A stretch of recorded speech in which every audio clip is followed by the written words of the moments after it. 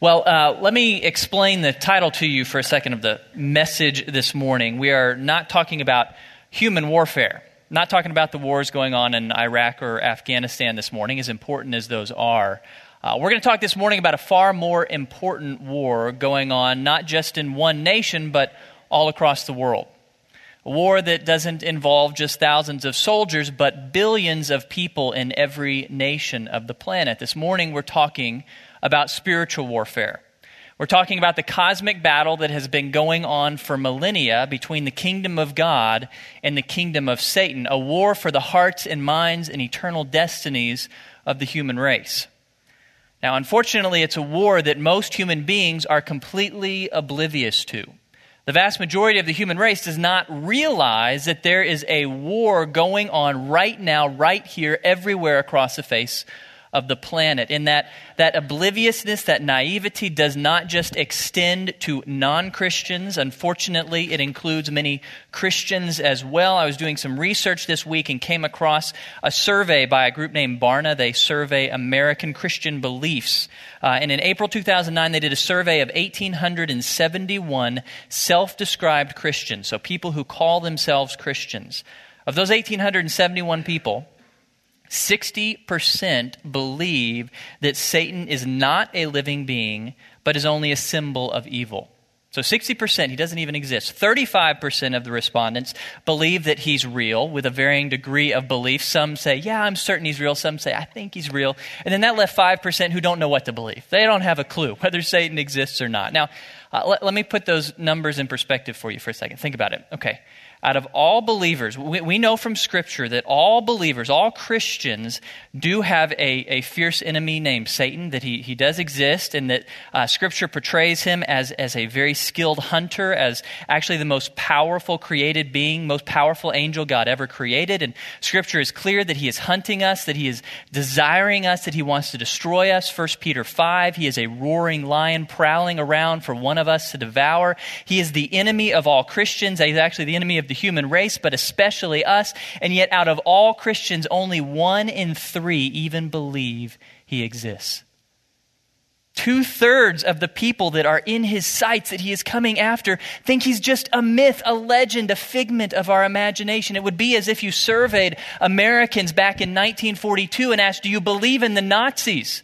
And 2/3 of them said, nah, I think they're just a myth. You guys are making too big a deal of this whole Nazi thing. It's just a figment of your imagination.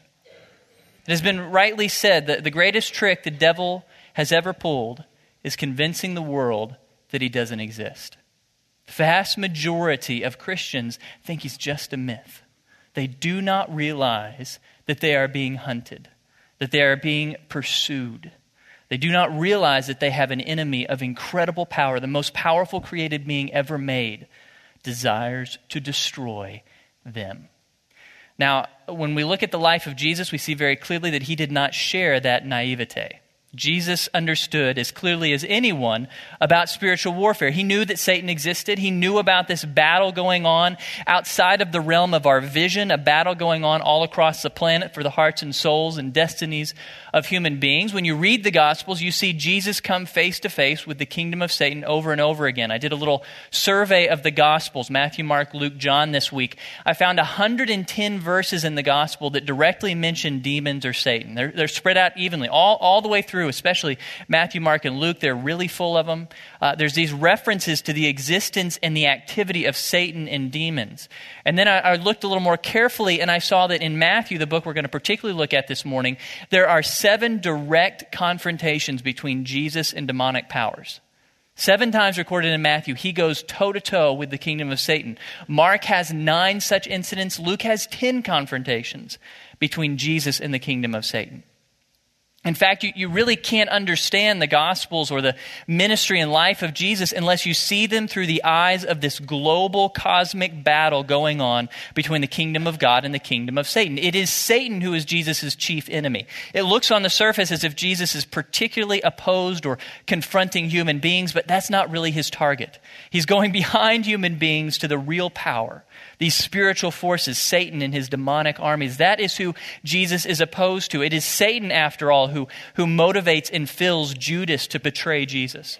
It is Satan who leads Peter to fall away from Jesus, to doubt Jesus. It is Satan who leads the whole nation of Israel to reject their Messiah. It is Satan who is Jesus' chief opponent. Throughout the life of Jesus, throughout his ministry, over and over again, he is coming into direct confrontation with the kingdom of Satan. The drama of Jesus' whole life is the unfolding of this warfare between his kingdom and the kingdom of Satan. Now, there's many events where Jesus goes toe-to-toe with Satan. One of the most significant is the one we're going to look at this morning, Matthew chapter 4. Go ahead and turn to Matthew chapter 4. We're going to look at a passage that is no doubt familiar to many of us. We call this little event, this little passage, the temptation of Christ. The temptation of Jesus by Satan. Many of us are familiar with this account, but if Barna's statistics are to be believed, many of us have not yet learned the lessons that we need to learn from this event, from this confrontation between Jesus and Satan. So let's look at Matthew chapter 4. Matthew starts by giving us some settings, some details to help us understand the background of what's going on. Look with me starting in verse 1. Then Jesus was led up by the Spirit into the wilderness to be tempted by the devil. And after he had fasted 40 days and 40 nights, he then became hungry. Now, there's some very significant information just in those first two verses. First of all, we find out that this temptation of Christ, it had a purpose. Notice, who is it that brings about this trial, this temptation? Is it Satan? No, it's actually God. God, through the Holy Spirit, leads Jesus to the wilderness to confront Satan. Jesus did not come under temptation by accident. It wasn't an accidental thing that he finds himself in the wilderness. Jesus did not come under temptation by any fault of his own. He wasn't seeking out temptation. This was God's will that Jesus would be led into temptation with Satan. Now, why?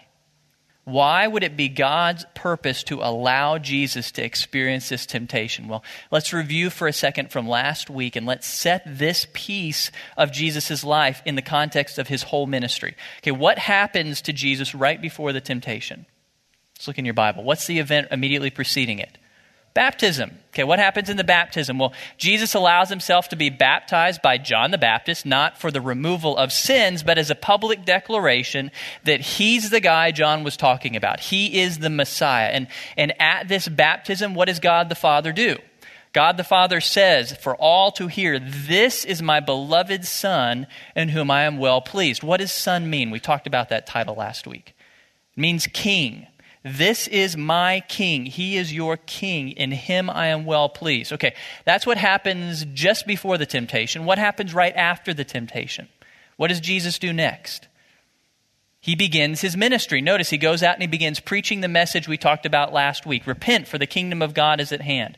So right between the baptism where God says for all to hear, this is my man, this is my king, and right before Jesus goes out and launches his ministry, we have this incredibly important event, the temptation of Jesus. It's incredibly significant in the life of Jesus. What is it about? This is God's opportunity to Jesus to be tested, to be proven. Remember, what did Jesus come to do? We talked about the mission of the Messiah last week.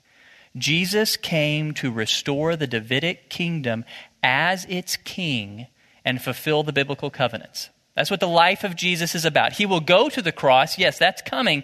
But he comes on the scene as king. I am your Davidic king. I'm bringing you the kingdom. I'm bringing the fulfillment of the Old Testament to you. Okay, but what had to be true of the person who would be king?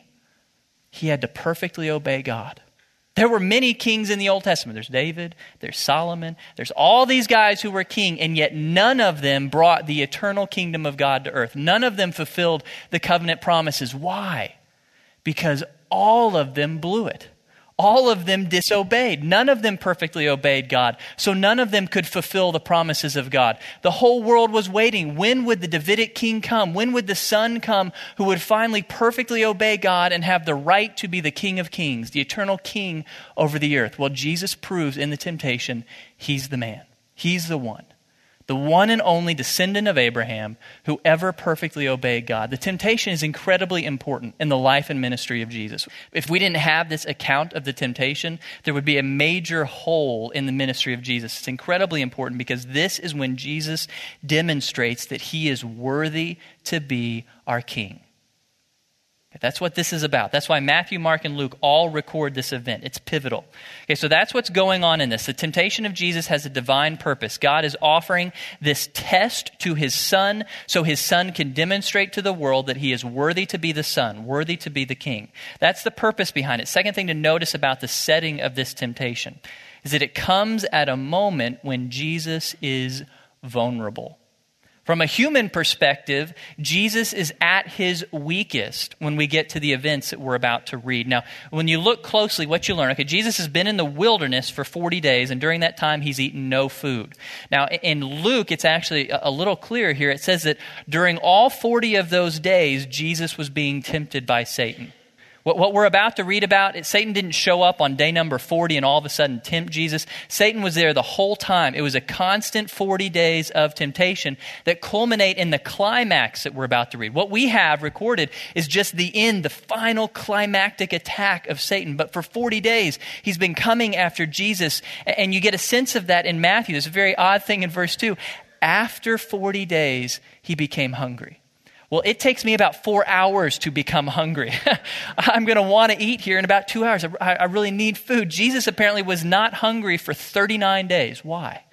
I think it's because the attack of Satan was so relentless, he wasn't even aware of his own hunger. That's the only conclusion I can draw. He is being besieged by Satan so much over and over again for 40 days that he's not even aware of his need for food. Then he becomes hungry. Finally, he's so desperate for food that he finally feels the hunger, and that's when Satan brings this climactic attack. Okay, so from a human perspective, Jesus is incredibly vulnerable when we get to the events recorded in Matthew 4. He's been alone in the wilderness, no one to talk to, no one to help him, no one to support him, no companions at all for 40 days. He's been exposed to the elements. He's been without food. He is weak. He's been under the constant, relentless assault of Satan for 40 days, and then the attack comes at his most vulnerable moment from a human perspective, physically speaking. So that's the setting. Now Satan delivers his final barrage, final attack in 3 temptations. I want to look at each of these. First temptation we find in verse 3. And the tempter came and said to him, "If you are the Son of God, command that these stones become bread." Notice Satan goes right at the heart of the purpose behind this temptation. If you are the Son of God, that's the issue. Temptation number 1, turn these stones to bread. Now what I want you to notice, where is Satan hitting Jesus? What is he going after? It is a legitimate need. Satan's not tempting Jesus in some sinful realm of life, something that Jesus shouldn't be involved in. No, he goes after a legitimate need. Jesus needed food. Think about it, 40 days without food. Doctors tell us that's about as long as you can go and survive. Jesus is probably in desperate need of calories. It's probably a matter of life and death at that moment for him to eat. And Satan knows that. And so he says, Jesus, you need food. You're going to die without food. You've been 40 days without food. Make food for yourself. Okay, so Satan is going after a legitimate need, a desperate need. And notice that he's true in what he says. Jesus, you have the ability to turn stones into bread. We know Jesus can make food. He does that when he feeds the 4,000 and the 5,000. Jesus has that power. So Satan says, Jesus, you have the power. Satisfy your need. You need that. God created you to need food. It's a very logical temptation. Makes a lot of sense. Satan is challenging Jesus. Jesus, I think you need to go ahead and take care of your needs now. This is a legitimate need. You've got to fulfill your hunger. You've got to give your body calories. Satan hits Jesus with a legitimate need, but he's challenging Jesus to fill it in an illegitimate way. Who was it that led Jesus to the wilderness where he would not have food? It was God the Father. God had led Jesus there. Jesus needed to wait on the Father's timing. The Father had not yet sent Jesus to a town where he could get food. The Father had not yet provided food for Jesus. So Satan is tempting Jesus. Jesus, God's taken too long. You need to fulfill this need. If you don't fulfill it, you're going to die. Take care of yourself. So that's Satan's temptation. Again, very powerful, very logical temptation. Makes a lot of sense. How does Jesus respond? Well, verse 4, but he answered and said, it is written, man shall not live on bread alone, but on every word that proceeds out of the mouth of God. Now let me set that in context. Jesus is quoting from the book of Deuteronomy, chapter 8, verse 3. which reads, he humbled you. This is Moses speaking to the Israelites. He's speaking of God. God humbled you Israelites and let you be hungry and fed you with manna which you did not know, nor did your fathers know, that he might make you understand that man does not live by bread alone, but man lives by everything that proceeds out of the mouth of the Lord. Moses is looking at a situation that's very similar to what Jesus faced. The Israelites were led out of Egypt into the wilderness, and for a number of days there was no food available. They're in the desert of Sinai. And what should they have done? Well, they should have cried out to God, God, we need your help. Please help us. Please provide us food. They didn't. Unfortunately, they wanted to turn back to Egypt. God was still faithful. What did he give them? Manna. He literally made bread fall from heaven. It was really cool. He took care of their needs. Jesus is basically saying to Satan, Satan, I can trust God. I can trust that God is going to provide my needs. Satan, I believe that the most important thing in my life is not food, it's not calories. The most important thing is the word or promises of God. I believe that God will provide for me just as he provided for them. Even if it means bread from heaven, he'll do it. He'll take care of my needs. Now, interestingly, Jesus proves right. Look at the end of the account, verse 11, really cool verse. After the temptation is over, then the devil left him, and behold, angels came and began to minister to him. That verb minister, it means to serve. It certainly includes food. Literally, as soon as the temptation is over, God the Father provides angels who bring a meal to Jesus. God does provide. Jesus was right. You can count on the words of the Father. You can count on the promises of God. He'll take care of your needs.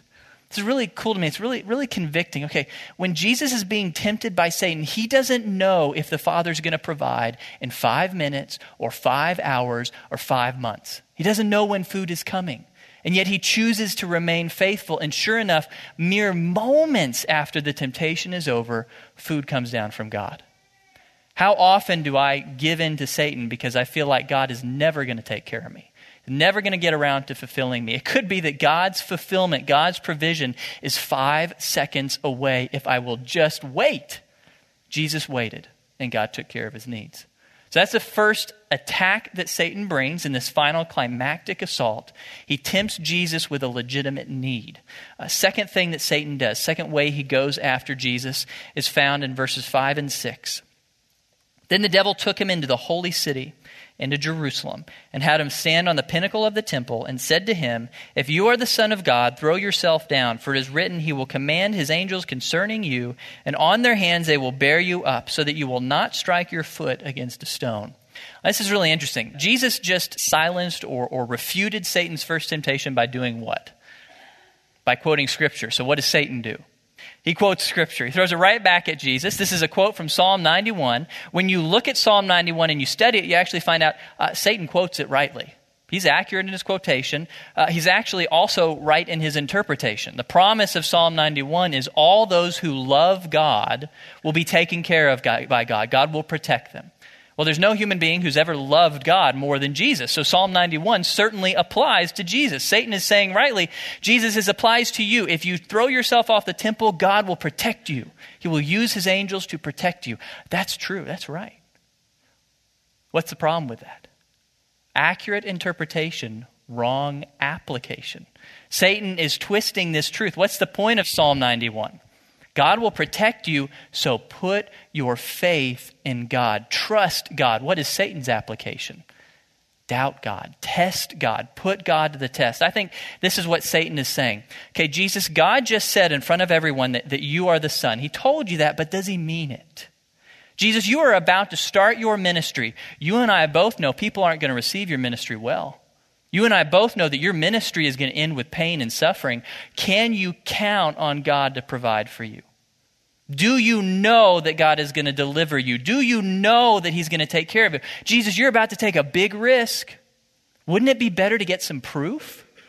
Jesus, wouldn't it be logical to prove that God has made you his son and will protect you and provide for you? Doesn't that make sense? Let's get some evidence, Jesus. Go throw yourself off the temple and let God prove to you that he'll take care of you. That's a very logical temptation. Makes a lot of sense. Jesus was about to take a huge risk. Jesus, go get some evidence. How does Jesus respond? Look at verse 7.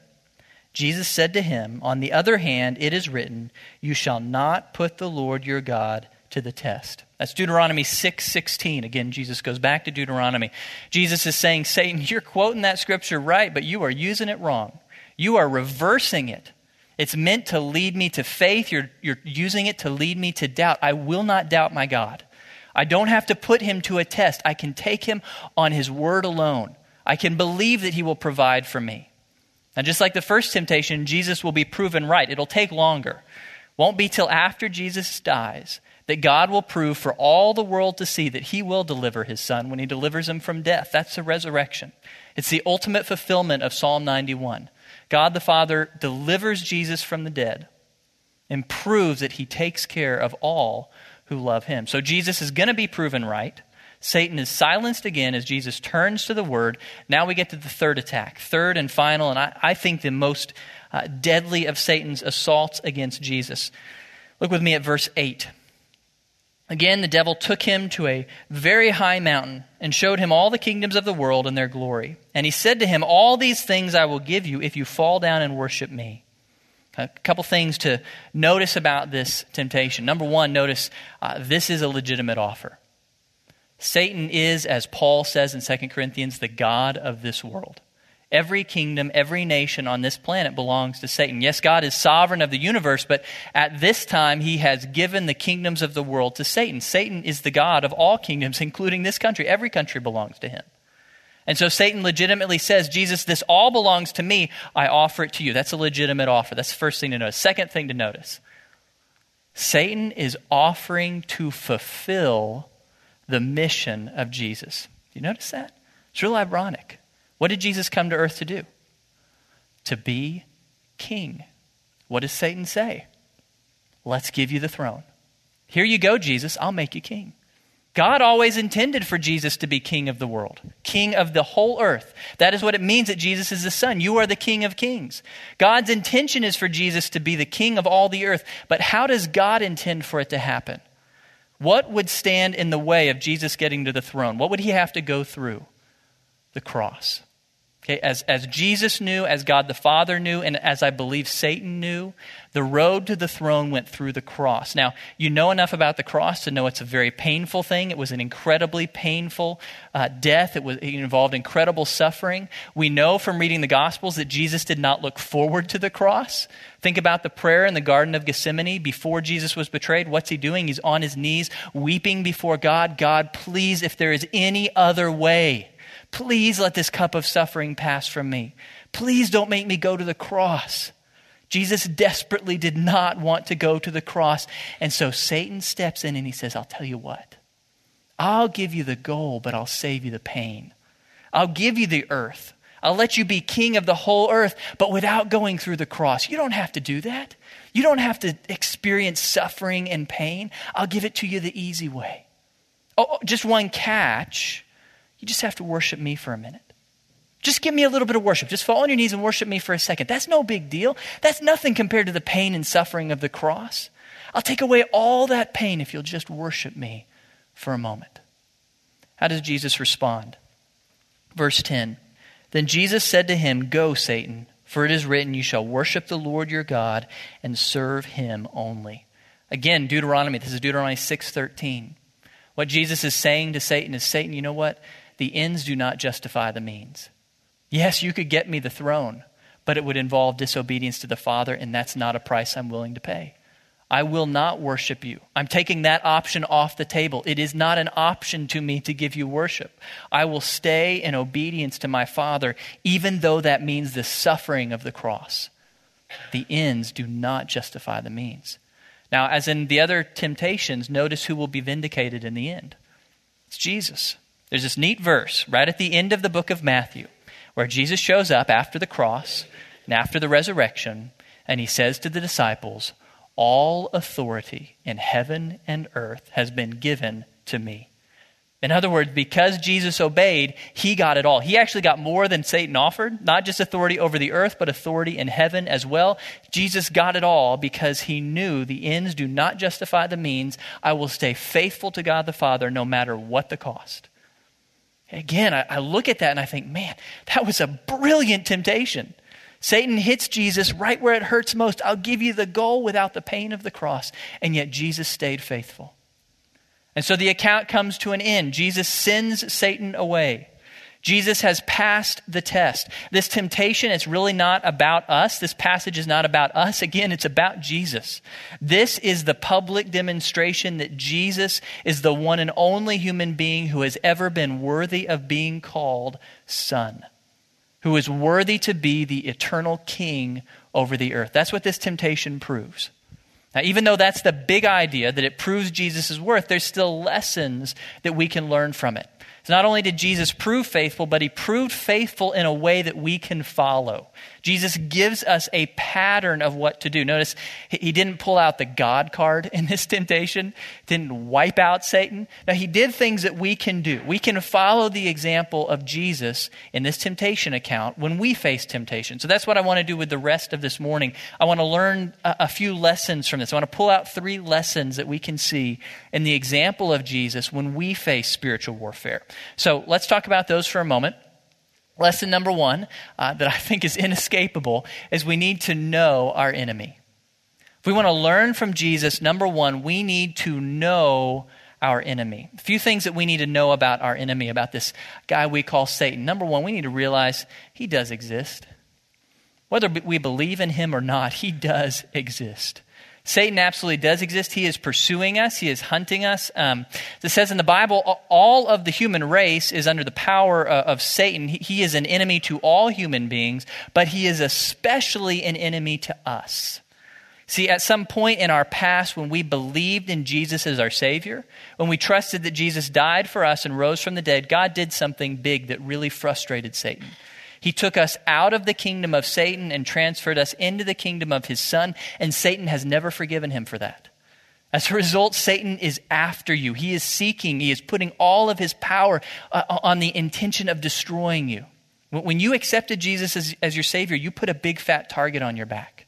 Satan is desperate to destroy you because he is furious that you've been transferred out of his kingdom and in the kingdom of Christ. So Satan is after you. The primary drama of our lives, the battle of our lives is not with other human beings. It is with Satan. As Paul says in Ephesians 6, for our struggle is not against flesh and blood, but against the rulers, against the powers, against the world forces of this darkness, against the spiritual forces of wickedness in the heavenly places. Every day of our lives will be a battle between us and our allegiance with the kingdom of God and the kingdom of Satan.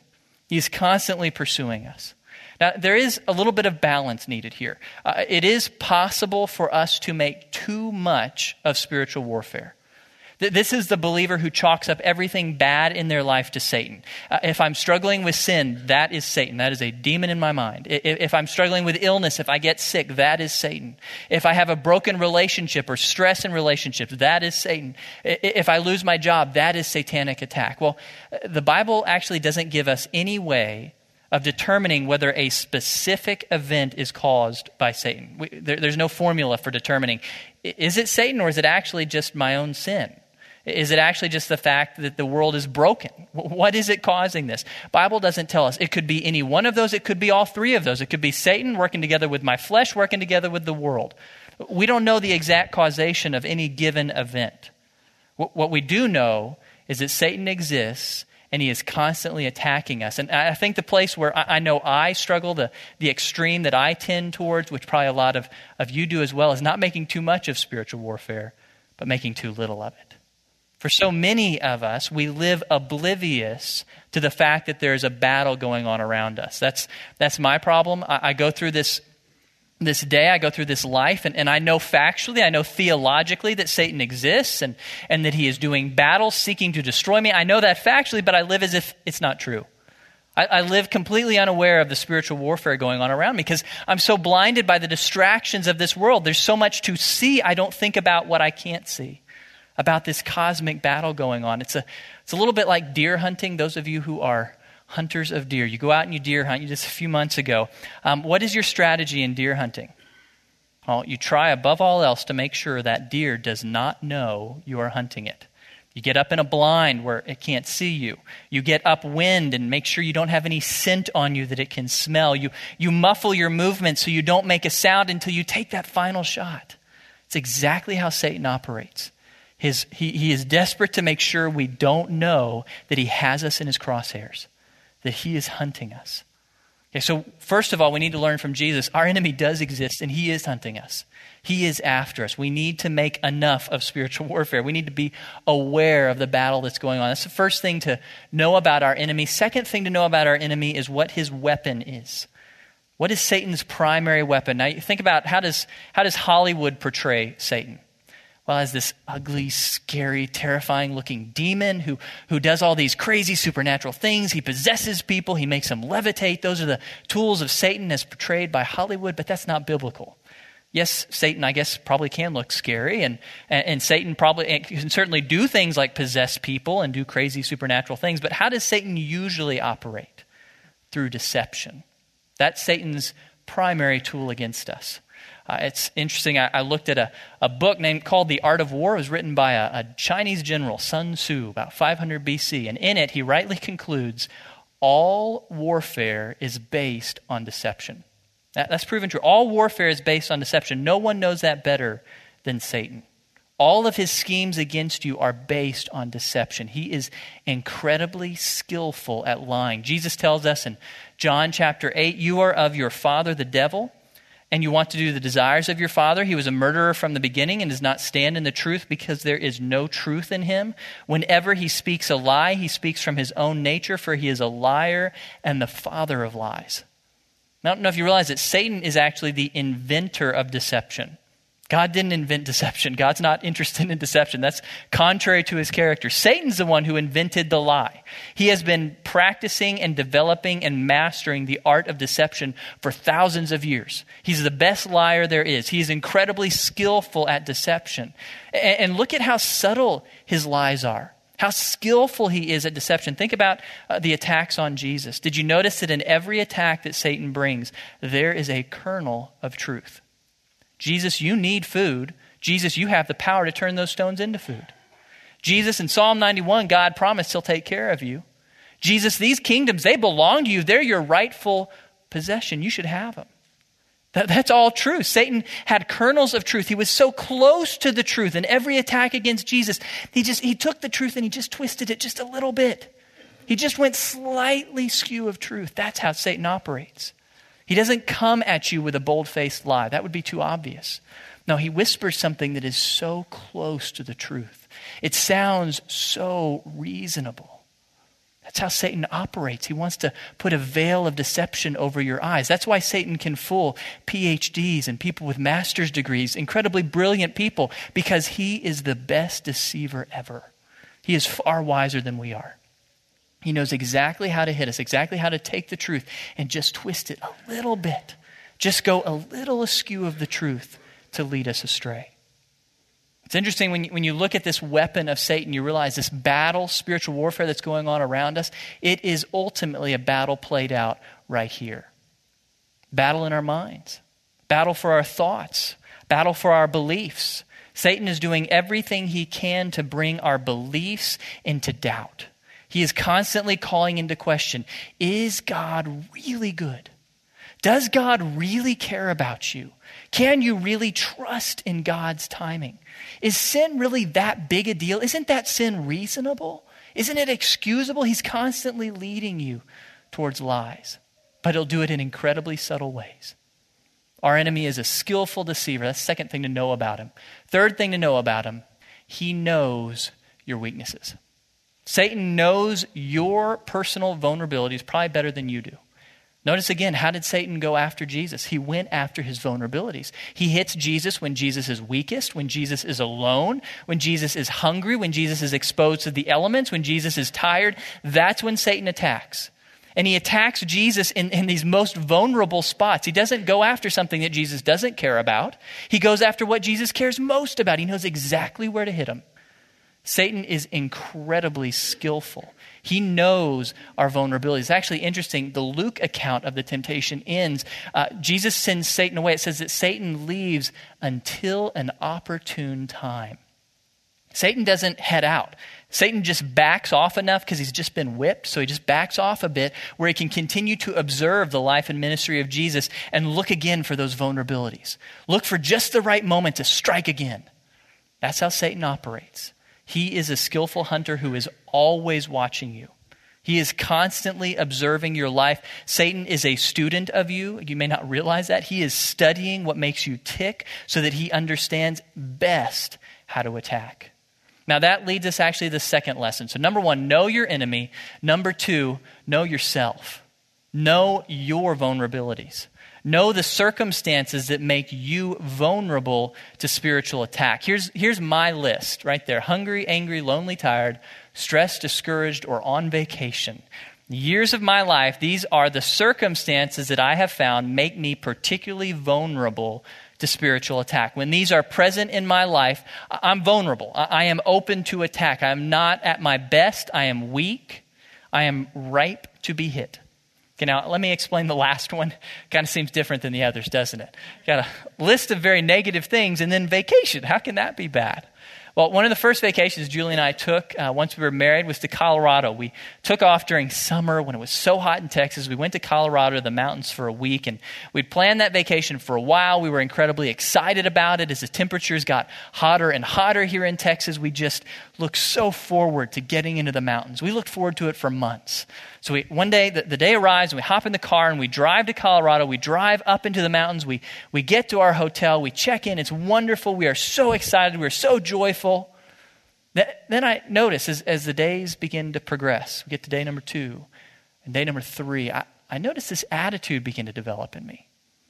We're in Colorado. Here's my one chance of the year to take a vacation from work. I get to be in the mountains. I love the mountains. I want to do as much hiking and mountain biking as I possibly can. That's what I love. And so you would think, well, today I should go into the mountains. I should spend time on my mountain bike. I kind of deserve that. I've worked hard for all these weeks. I've earned money so we could have a home and a life, and now this is my vacation. I deserve to go hiking and get on my bike. Yeah, okay, Julie would really rather kind of spend some time back here at the hotel watching a movie and relaxing, eating a nice dinner. Yeah, but what about my time? I deserve to get to go up into the mountains. I deserve to get to go do what I want. This is my vacation.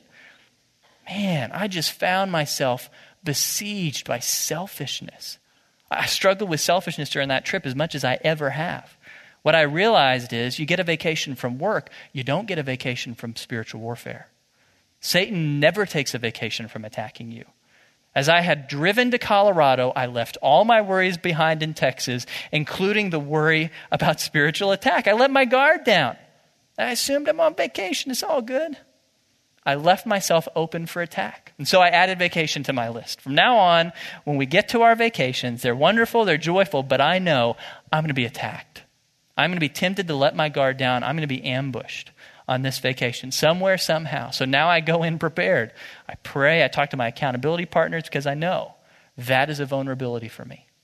So let me challenge you, give you a specific application. I would like for all of us, maybe sometime this afternoon, if you can take a few minutes, or some morning this week, if you will prayerfully reflect on your life and list out, you can take your journal or a sheet of paper, list out what are your vulnerabilities. What are the particular circumstances in your life that make you particularly vulnerable to spiritual attack? You may share some of mine. Maybe that when you're stressed, that's when you're liable to be attacked. Maybe it's different than mine. Each person has a unique list.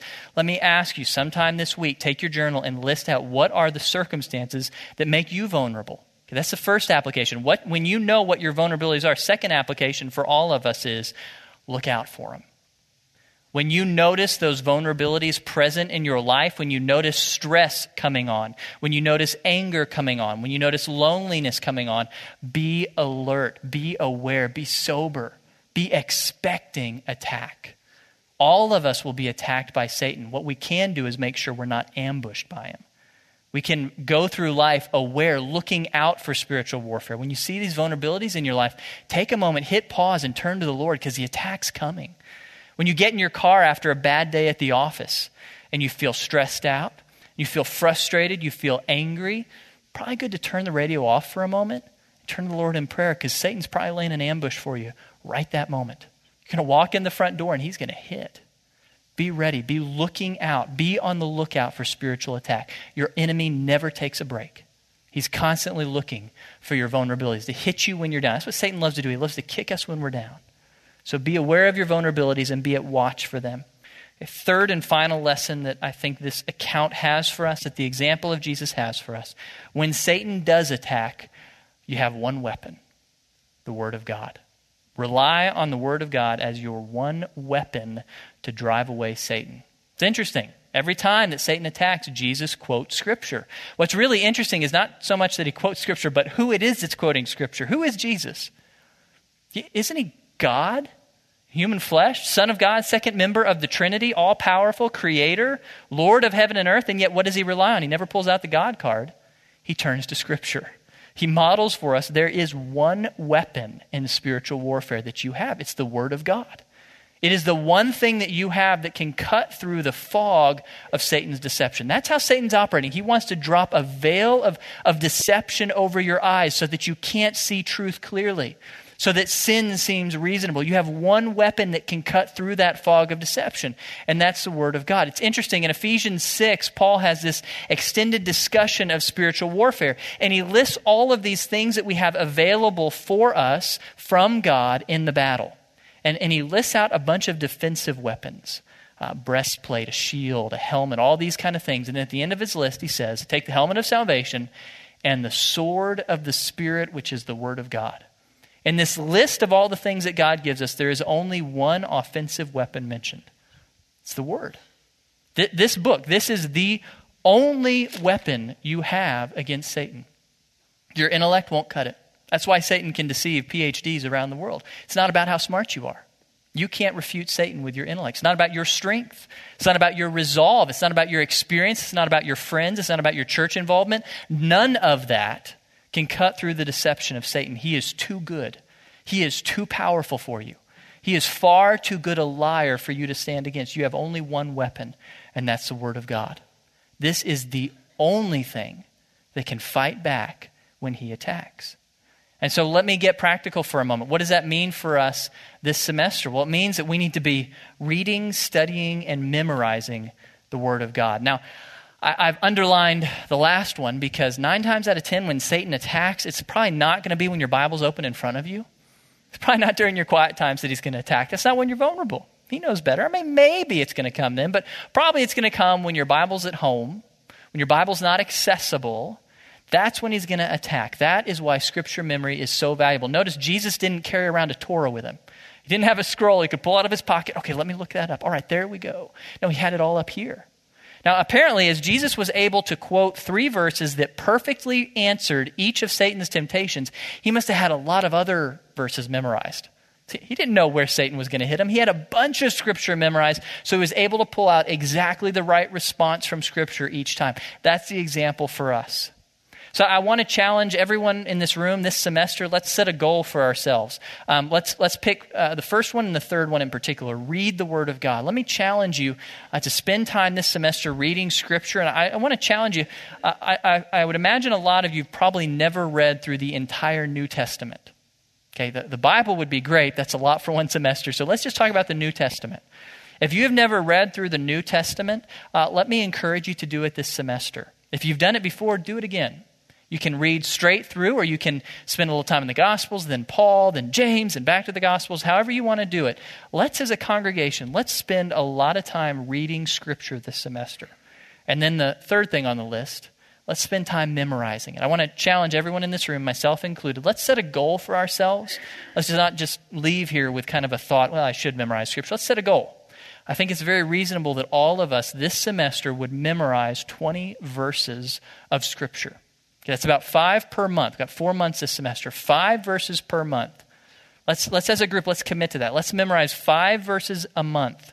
Have them in your mind. Review them on a periodic basis so that you will be ready to answer when Satan comes calling. Now, I'll leave it to you to choose what passages or what verses you want to memorize. It's best to turn first to some of the promises of God. Those are great to have in mind because you can specifically answer the lies of Satan if you have the promises of God memorized. A good one you can write on your list, 1 Corinthians 10:13. There hath no temptation taken you, but such as is common to man. But God is faithful and will not allow you to be tempted beyond what you are able, but will with the temptation provide a way of escape so that you may be able to bear it. That's a great promise. There's no temptation taken me, but such as is common to us all. God will be faithful. He will provide a way of escape. So where is it? Okay, I'm looking for the way of escape.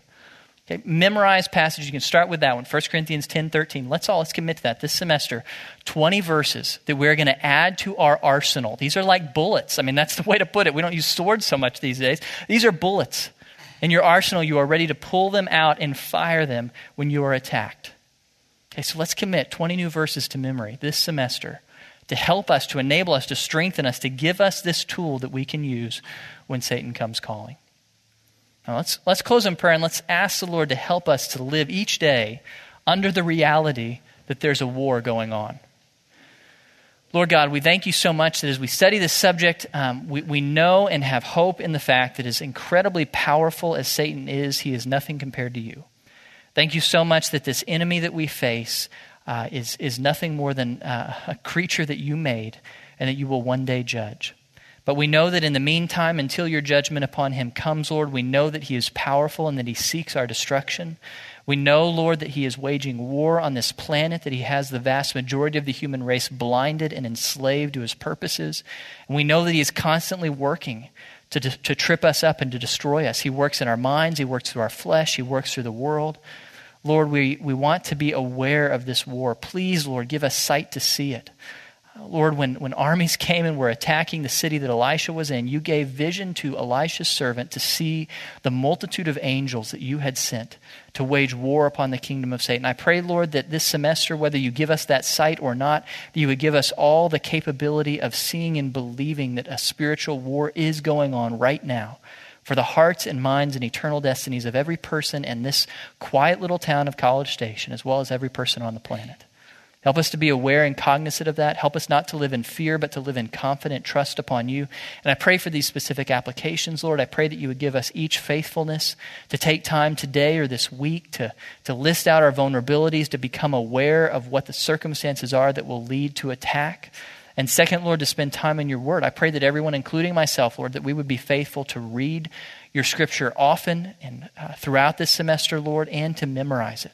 Please help every one of us to commit it to memory so that we'll be able and ready and capable of resisting the attacks of the evil one. Thank you for giving us the tool of your word. We pray that we would be faithful to use it. Thank you most of all for your son Jesus, who proved faithful when he was tempted and set an example for us. It's in his name that we pray. Amen. All right, next week we'll continue looking at the life of Christ. If you are new to Grace Bible Church or you've not been around here much, I encourage you. We're about to have Discover Grace. I'm heading there right now. It's meeting in the office area right through the foyer. Come join us, and we'll tell you about this church. God bless.